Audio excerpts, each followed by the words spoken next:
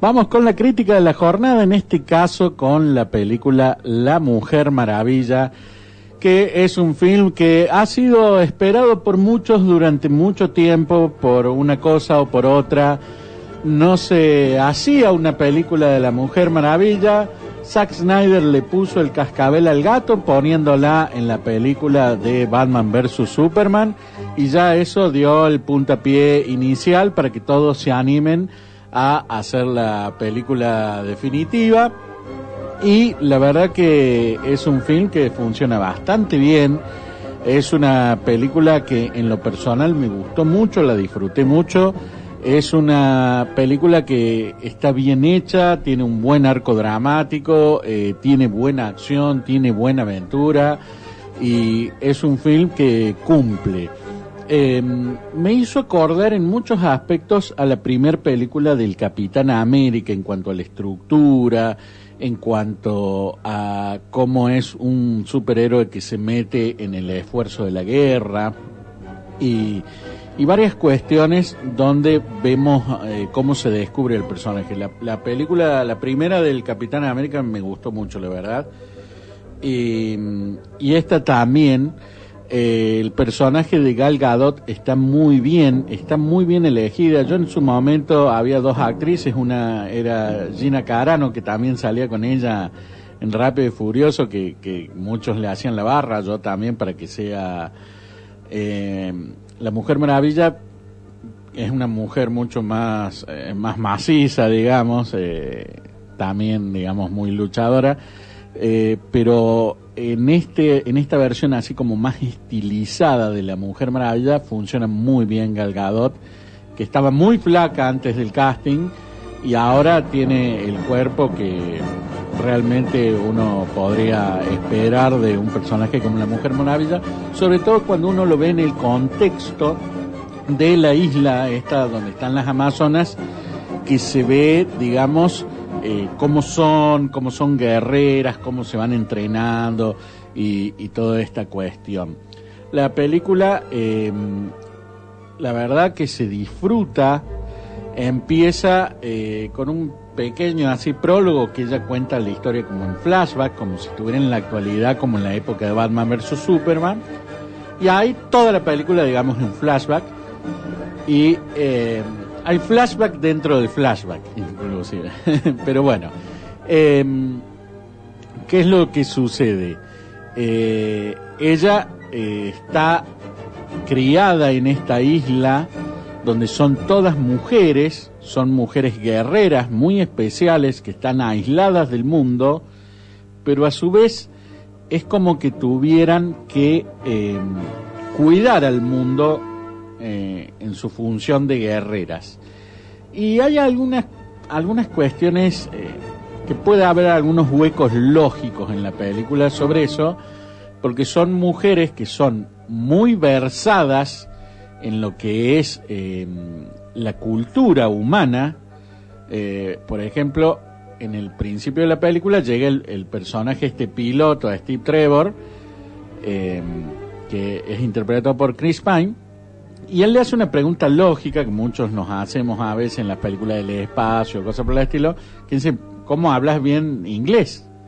Y bueno, y ella le dice con mucha naturalidad: hablamos más de 100 idiomas. Y bueno, y son mujeres que tienen una cultura, la verdad, extraordinaria y muy estudiadas. Sin embargo, cuando, siguiéndolo, este personaje que se había robado un librito haciendo un acto de espionaje, caen algunos alemanes persiguiéndolo y logran entrar a la isla también. Las mujeres estas van con arcos, con flechas y con lanzas a enfrentarse a los alemanes que venían con armas de fuego. Entonces, si uno le busca el pelo al huevo, uno dice, bueno, si conocen la cultura humana, tendrían que saber que hay armas de fuego y por ahí tendrían que tener un cañón contra los alemanes y no salir con arco y flecha. De todas formas, dentro de la lógica de la película y haciendo la suspensión de la incredulidad, digamos, funciona bien. Hay una batalla realmente que es muy buena, muy impactante en el comienzo de la película de las Amazonas con los alemanes, que en cierta forma podría ser como una especie de pornografía casta lésbica, porque son las mujeres estas fuertes, lindas, hermosas contra los hombres malos, y como que una mujer por ahí que estuviera en la onda así, como que diría wow.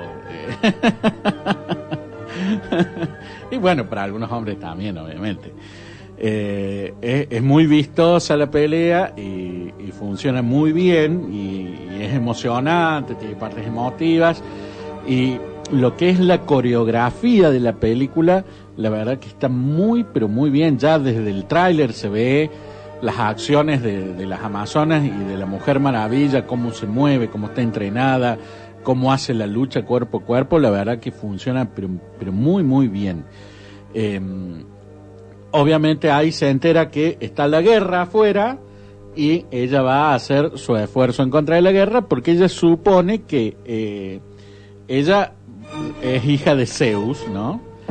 Entonces supone que hay otro dios, que es Ares, un dios de la guerra, atrás de lo que es la Primera Guerra Mundial.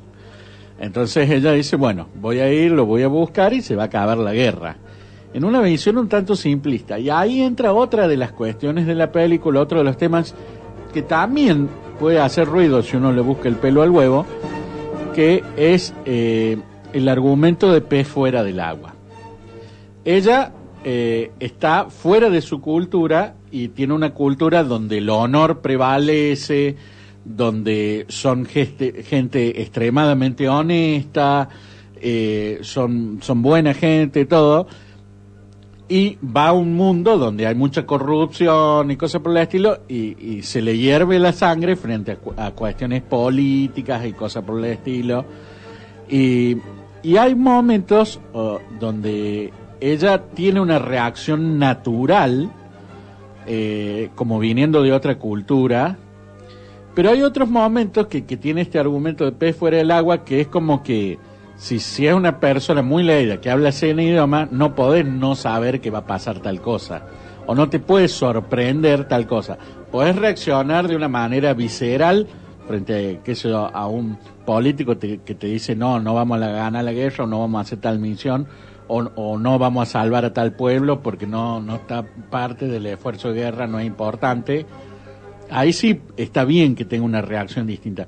Pero hay momentos como que está, no sé si buscando el humor o qué, tiene reacciones como, digamos, como que uno diría, no, bueno, si era tan culta y sabía lo que había en el mundo, tendría que haber sabido eso. Bueno, ahí hay como un pequeño ruidito. De todas formas, no es algo que opaque a la película. Y funciona bastante bien. Y el otro... la otra cuestión negativa, por ahí el villano no tiene la fuerza suficiente como para hacer un excelente antagonista frente al personaje, que la verdad que está muy muy bien construido, muy bien logrado, y está bueno los personajes que rodean a la Mujer Maravilla, que son los que salen en esta foto, que salen Batman vs Superman, que está bueno. Y uno me dio la impresión, no sé, tendría que averiguarlo, no lo quise leer. Uno me dio la impresión de que era Sammy Davis Jr. No el original, sino que el personaje hace de Sammy Davis Jr. Me dio esa impresión. Y si no, era como una especie de homenaje, por el nombre que tenía y el color de piel y la fisonomía y cosas por el estilo. Así que una película que funciona muy bien. Dentro de lo que es el universo DC, tiene una característica interesante de que es una película que es positiva, a diferencia de Batman, que es torturado y que le matan los padres y que esto y que lo otro, o que el Superman más oscuro de Zack Snyder. Esta tiene como una luz más positiva, tiene más color. Las primeras escenas donde se dan en esta isla paradisíaca son llenas de color, llenas de vida. Así que es una película que funciona muy bien y que deja con ganas de ver otra de la Mujer Maravilla, que según dicen ya se estaría planeando, ya se estaría preparando.